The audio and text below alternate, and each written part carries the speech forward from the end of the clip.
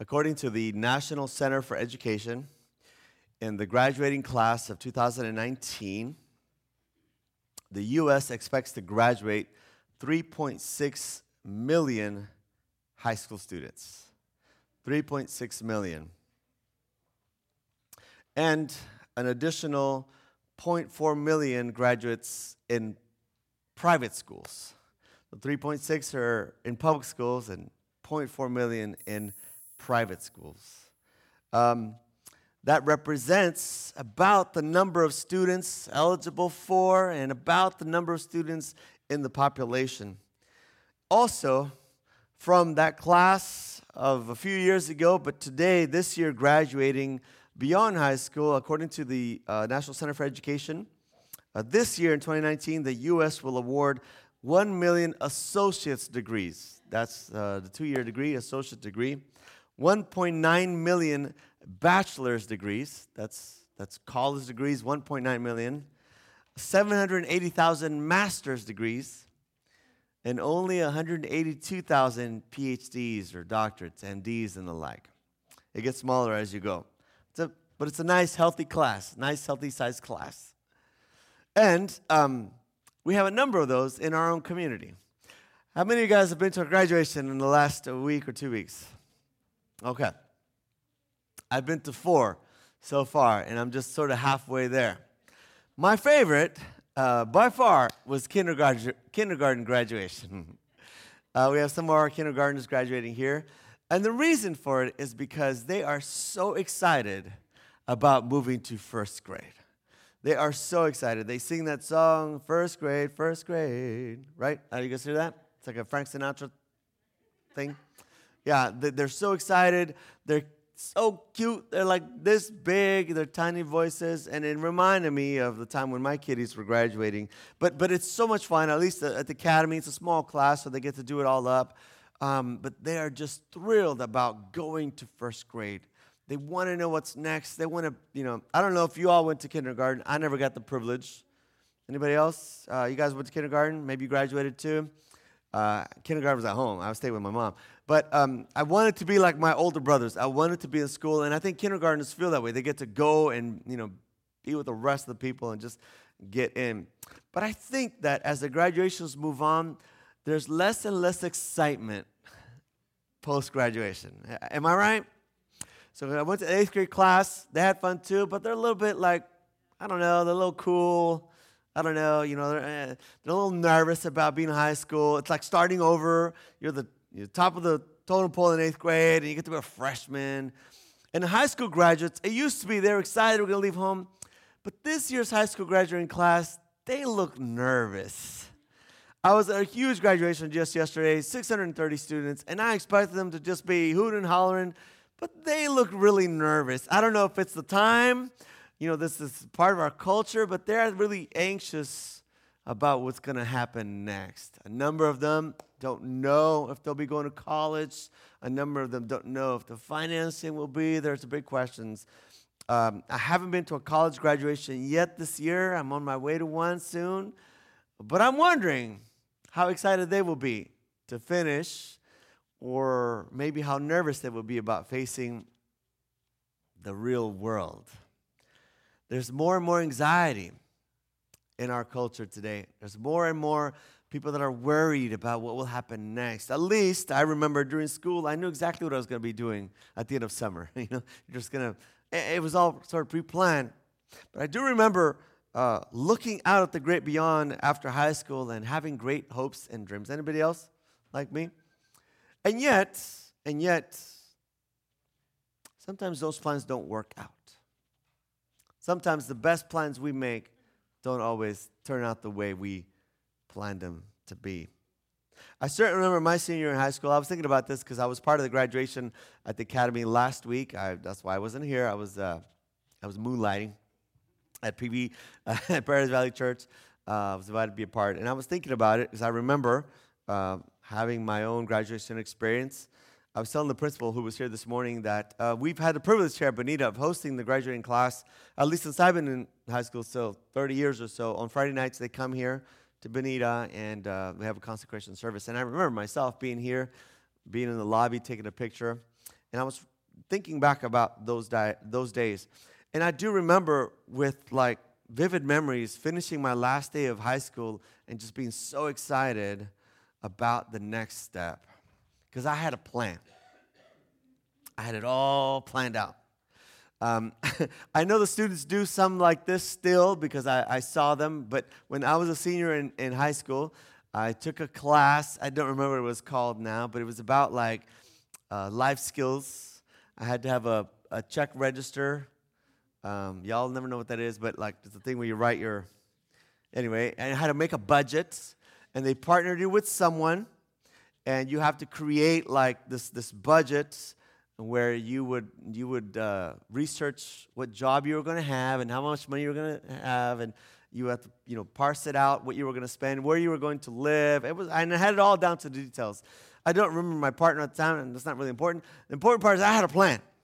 In my plan, I had every dollar accounted for. I knew exactly what I was going to drive. You don't want to ask me because I was very sensible in my choice. I'm not really proud of it. It's a Mitsubishi. But it was very sensible in my choice because I had my budget. I knew what I was going to do with my money. I knew exactly where I was going to live. And I kind of also knew who I was going to marry. I had that in my plan. It wasn't the person I was with at the time, so they weren't in my plans. But I had this plan. And it's all going to go to fruition. In my senior year in high school, like I knew it. I knew exactly how it was going to go down. I had these plans. I knew exactly what I was going to do.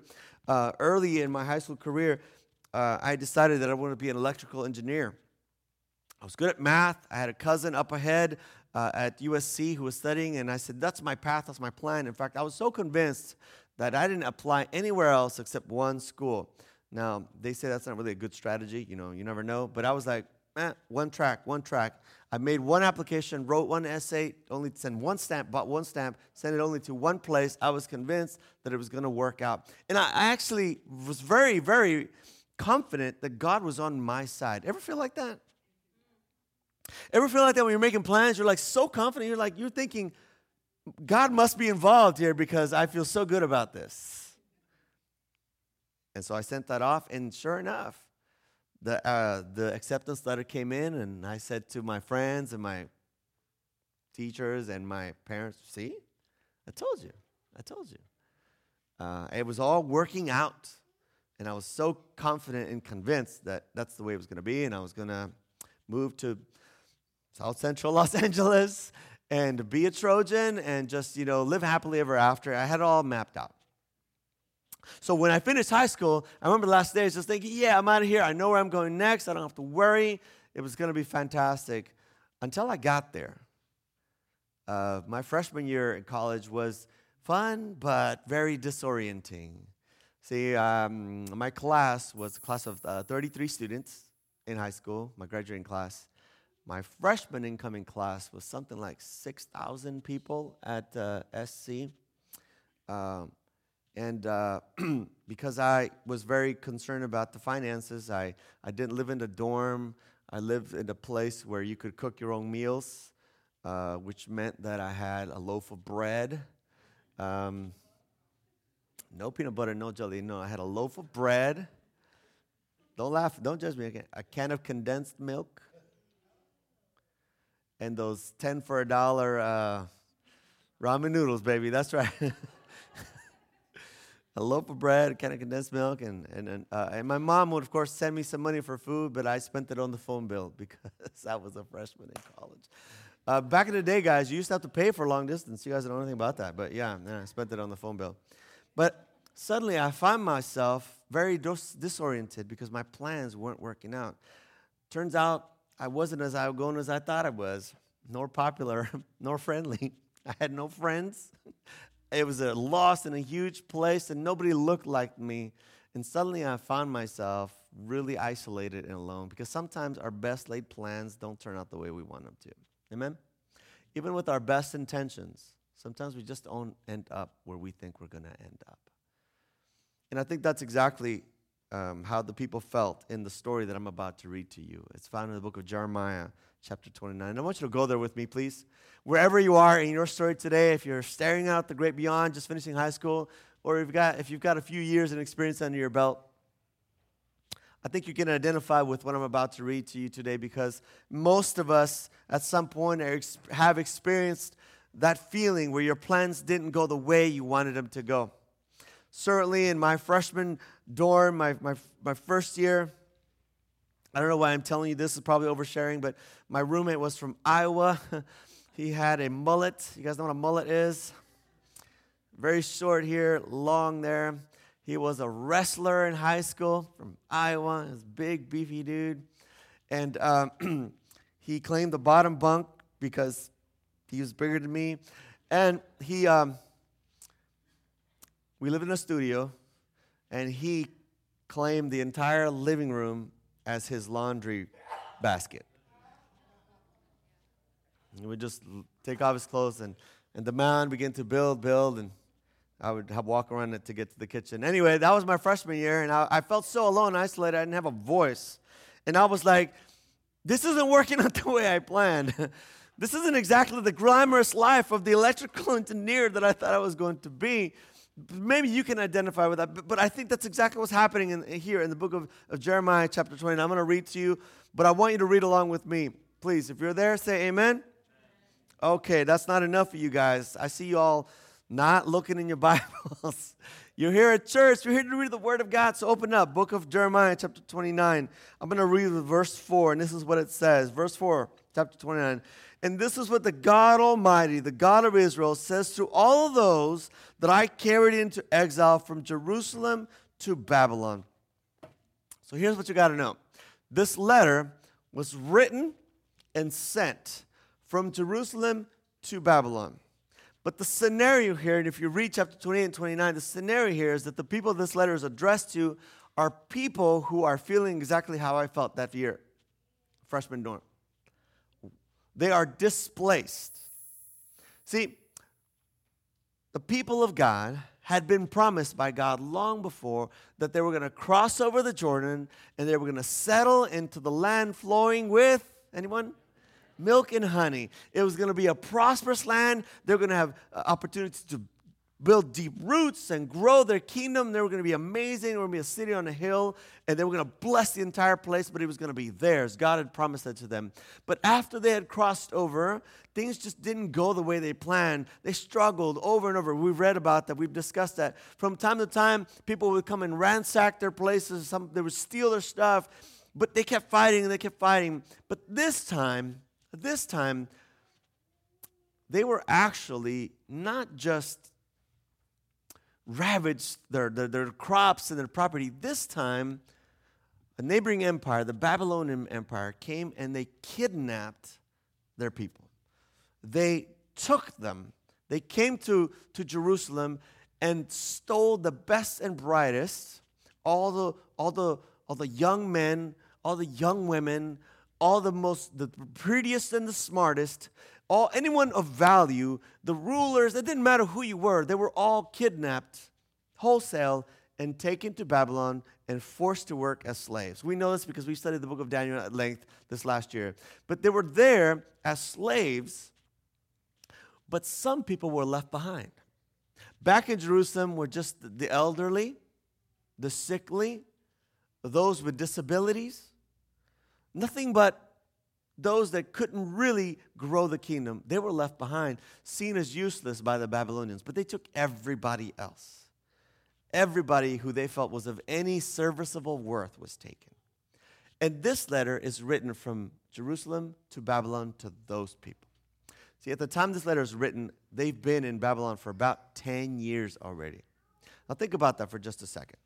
Now, when it happened, when good old King Nebuchadnezzar came in, as he was growing his empire, and he basically kidnapped all these people and took them, there was probably some time where they thought, well, this is terrible, but we can get out of this. We can fight our way out of this situation. In fact, in Babylon, amongst the Jews, there was always people thinking uprising. We're gonna break out some way, somehow. We're gonna murder the king. We're gonna do something. But after a year or so of being a slave, or maybe 2 or 3, you begin to settle into this idea that things are not going to improve. But 10 years? See, at the 10-year mark comes this realization, 10 years, that things aren't going to change, right? 10 years, a decade. It's a significant marker. About a decade in, The Jews that are in exile, they're now serving as slaves. They were leaders, civic leaders with property and influence, but now they were just slaves, like Daniel. But after 10 years, a big disillusionment set in. And they began to wonder and wrestle and face the reality of the disappointment. 10 years. And then they get this letter. And this is what God Almighty says. This is Jeremiah writing, and it's sent, and then it's read there. And he says, to those that I carried into exile, verse 5, chapter 29, build houses, settle down, plant gardens, eat what they produce, marry and have sons and daughters, find wives for your sons, give your daughters in marriage, so that they too may have sons and daughters. Increase their number, do not decrease. It's a strange comment from God. Because the people are in exile. They're literally in slavery, in captivity. And God says to them, you guys should just carry on. Get over it. Move on. Have sons and daughters. Give your kids in marriage and let them have sons. You know what he's actually saying? You're going to be there for a while. Can you imagine receiving that letter? You knowing that you've been captured. You are now in exile. And God's saying, yeah, you're going to be there for a while. It must have been very disappointing to receive this letter from Jeremiah. In fact, theologians tell us that Jeremiah was not very well liked in Jerusalem because he was always bringing bad news from God. He was not very well liked here, so I'm sure he's not well liked in Babylon either. And he's telling the people, you're going to be there for a while. It's a very distressing news there the people are hearing. God says, have sons, have daughters, let your kids get married, give them away in marriage, increase the number, do not decrease. Verse 7, look at this, and he says, and also seek the peace and the prosperity of the city to which I have carried you into exile. Because if it prospers, you will prosper too. He tells them, you should help build Babylon. You should pray for its prosperity. You should do good things there, which must have been kind of conflicting for them. Because they're slaves. And God is saying, do good work as a slave and pray that your masters prosper. It's confusing. But you have to understand why. He continues, and he says to them, verse 8, yes, this is what the Lord Almighty says. Don't let the prophets and the diviners among you deceive you. Don't listen to them and the dreams you encourage them to have. They are prophesying lies to you in my name. I have not sent them. Because see, amongst the people 10 years in, there were still people saying, no, God wants this, God wants that, God wants to do this, God is going to deliver us, we're going to leave right now, we're going to find a way. And God says, I have not sent those people. It's a strange letter. You've probably never read it this way, but it's a strange letter helping people to see the reality of their circumstance. This is what the Lord says, verse 10. When 7 years are completed, I will come to you, and I will fulfill my gracious promise to bring you back to this place. 70 years. This is year 10, and God says, you're going to be there for a while, but 60 more years, technically. 70 years are completed, then I'll come for you. Now, why am I reading this to you? Because it sounds very depressing at first glance, but here's the reality, and I'm just going to be honest with you. They were there because of the choices they made while they were back in Jerusalem. See, sometimes our best laid plans, even our best intentions, are not necessarily the plans of God. And when we follow our own plans, we end up in places like Babylon. I ended up in South Central LA. Those were my best laid plans. It was funny to me because on Friday nights, I'd be in the dorm, and outside my dorm, it's right out of Exposition Boulevard. There were always helicopters, ambulances, and gunshots. But inside it's supposed to be safe. I don't know. But that's where I ended up. But those were my best laid plans. But I was convinced that God was on my side and he was blessing me. The thing is, how do you know? How are you convinced? See, the people in Jerusalem, they had God's favor, but they kept being attracted by other ideas, other philosophies. The Bible calls it other gods. But basically, they would look at the neighboring peoples, and they would say, I like what you guys are doing. What is that? Let's experiment with that. It's not any different than what you and I are living with. We are Christians, Seventh-day Adventist Christians. You have grown up under the favor and grace of God, but every day you are surrounded by other ideas, other influences, other philosophies, other gods. And it's easy to get tempted into pursuing those threads.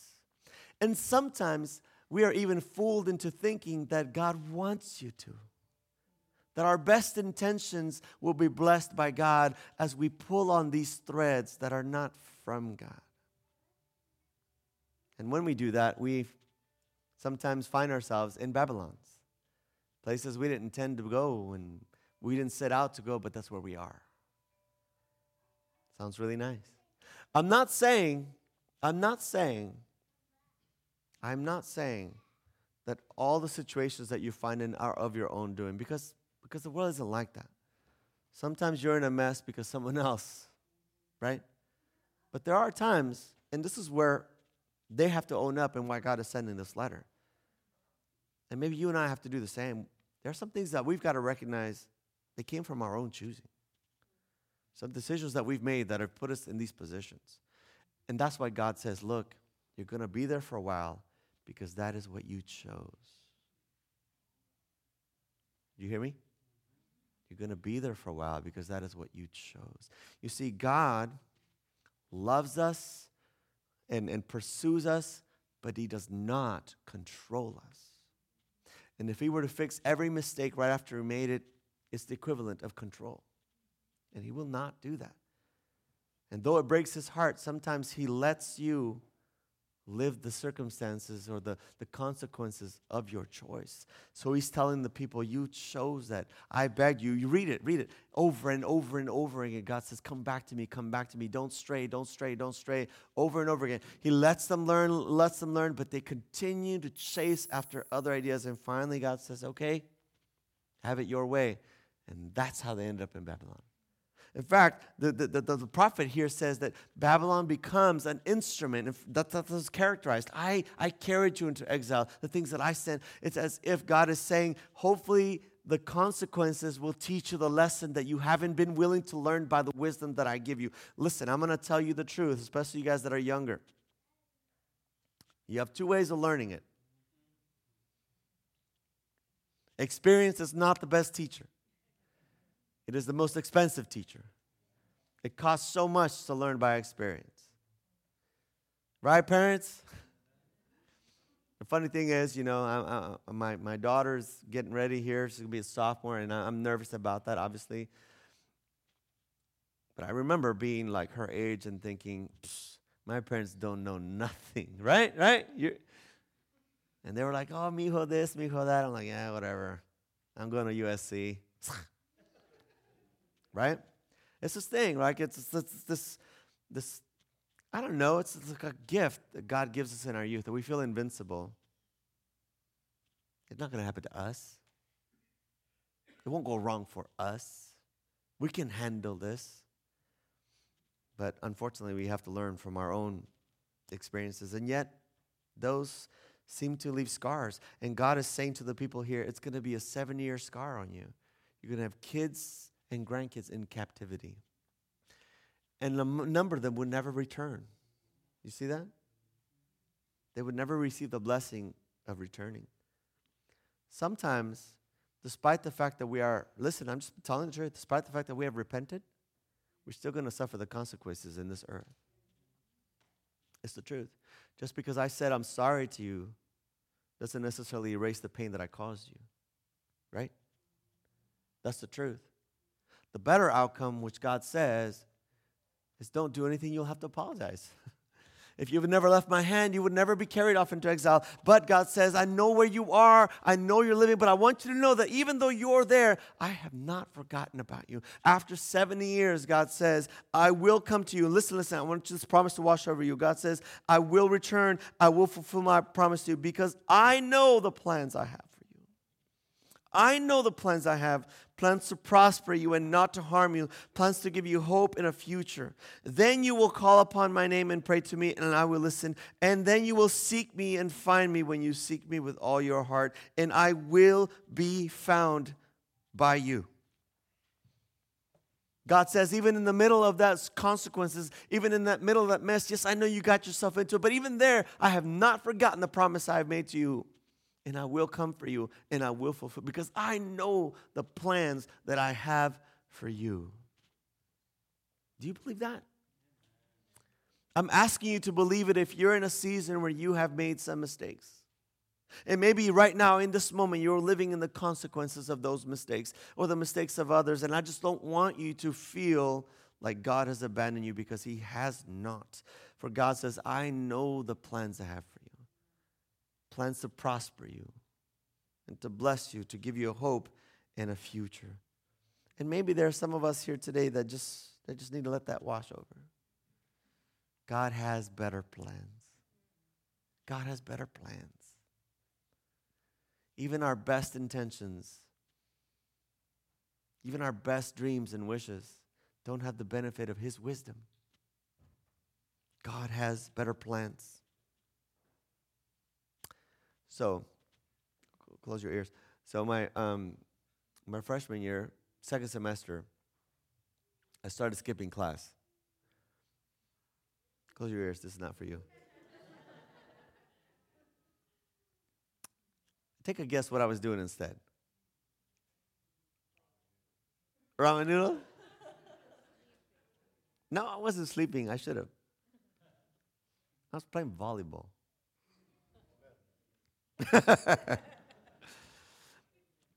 I played in the gym.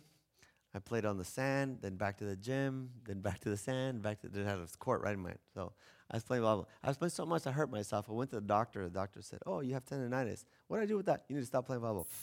Just went right back to it. So you know what happens when you start missing class? Nothing. Actually, nothing happens at USC. Nobody cares. There's no attendance taken. Nobody knows you're missing. Nobody cares. The only thing that matters is when you show up for test day, you're going to fail, which is exactly what I did. I went through that physics exam, and I was like, what in the world is this? What? I scribbled a little bit, and I was like, oh my gosh. Then I marched myself to the administration's office. I need to drop this class. They're like, it's too late. I was like, I'm going to get an F, so I'd rather take a drop than an F. The thing is, when you are in exile, when you're in a place where things aren't working out, you lose your purpose, you lose your way, and you get easily sidetracked from your true self, from who you are meant to be. So there I was, at USC, scholarships and all, playing volleyball and flunking physics. That's just the truth, I'm telling you. Don't tell my daughter. Her ears are closed. She's not even paying attention right now. And it wasn't because I was a bad person or, I was trying to be the best I could be, but I'm just telling you that sometimes we're convinced we're doing the will of God, but it's only our plans and not His. So I found myself a bit rudderless my freshman year in college. And I'm just telling you because I'm identifying with this. And I felt a little bit trapped. And this isn't the word I heard, but there was another pastor whose sermon I had on tape who spoke words over me that felt like this promise. For I know the plans, and I began to hear this echo in my heart, that God had plans for me. Something that I'd known all my life, but for the moment, I was in charge of my own life. I was in charge. I was driving, finally. But God had spoken a word over me long before that. And you know the story. You know how this goes. I gave up that school, went to PUC, gave up the scholarships and the admiration of all the people that I'd known and my family and all that stuff. But you know what? I'm just telling you the truth. God has better plans. God has better plans. I can't even imagine myself as an electrical engineer. I think I would have been so bored. But I have been fortunate enough to live at times under God's plans, and they are far better than the ones we can create for ourselves. So this week, as I've been going to graduations and thinking, I've just been exercising my gratitude muscle to God for allowing me the privilege of tasting a little bit but not being lost forever, and giving me the chance to pivot and return back to the path that He had cleaned on my life when I was a kid, that would follow in my Father's footsteps. And I'm so grateful for that. So if you're out there and you're in a moment where you need to pivot, I just want to tell you that it's possible. That God knows His plans. And when the time comes, the opportunity to pivot will present itself. And you can trust Him. And He will lead you. He hasn't forgotten about you. But But if you're a little bit below that, now this is for my daughter, I want to give you this counsel. I think the counsel I should have received when I was your age. It's found in Psalms 119. I'm just going to read it to you. And this is what it says, verse 9, chapter 119, verse 9. For those of you that maybe are graduating, you're getting ready to step out, maybe to high school, maybe the first grade, maybe to college, or maybe beyond, or you're in a season in your life where the slate is clean, you're about to make a move, and you're not quite sure, I want to encourage you with this blessing. This is what the Bible says. How can a young man or a young woman keep his or her way pure? How do we live? How do we do it, God? We're getting ready to sit out. How do we do it? This is what the Word of God says. By living according to your word. I will seek you with all my heart. And don't let me stray from your commands, for I have hidden your word in my heart, that I might not sin against you. Praise be to you, O Lord. Teach me your decrees. That's the secret. That's the secret. Stay close to the Word of God. It's the check mark. It is the filter through which you have to pass your plans. If they do not line up according to His word, those are yours. They're not His. It is the filter that helps us discern which decisions will receive His favor and which will just be our consequences. If the people of Jerusalem at that time, if they had listened to God and heeded His words, they would never have gone into exile or needed captivity to correct them. And you and I must do the same. Whether you're in high school or you're midlife crisis, we must hide God's word in our heart that we may not sin against Him. We must ask for Him to teach us His decrees so that we don't stray from His commands. And we must seek Him with all our hearts. You know what that means? That means I seek Him at every decision-making point, not just the big ones. Not just the ones that have to do with, the big stuff, which job and which person. No, every single one of them.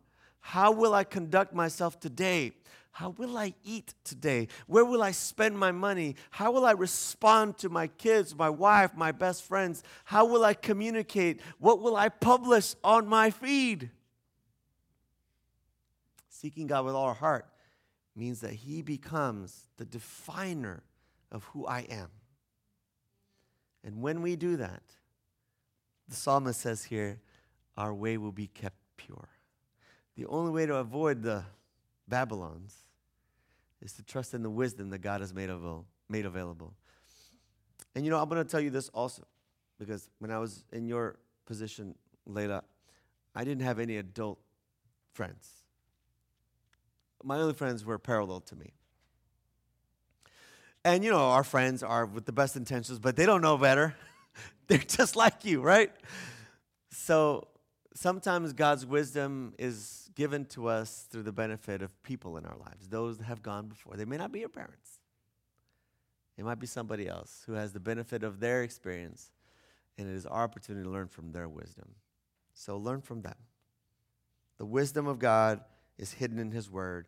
Find someone who has hidden God's word in their heart, and then ask them to help you gauge this decision, these choices. It's why God gave us each other, right, friends? That's why we're here. And that's why I'm telling you, maybe some of you guys, your kids are gone, now your kids are grown, but you are just becoming useful.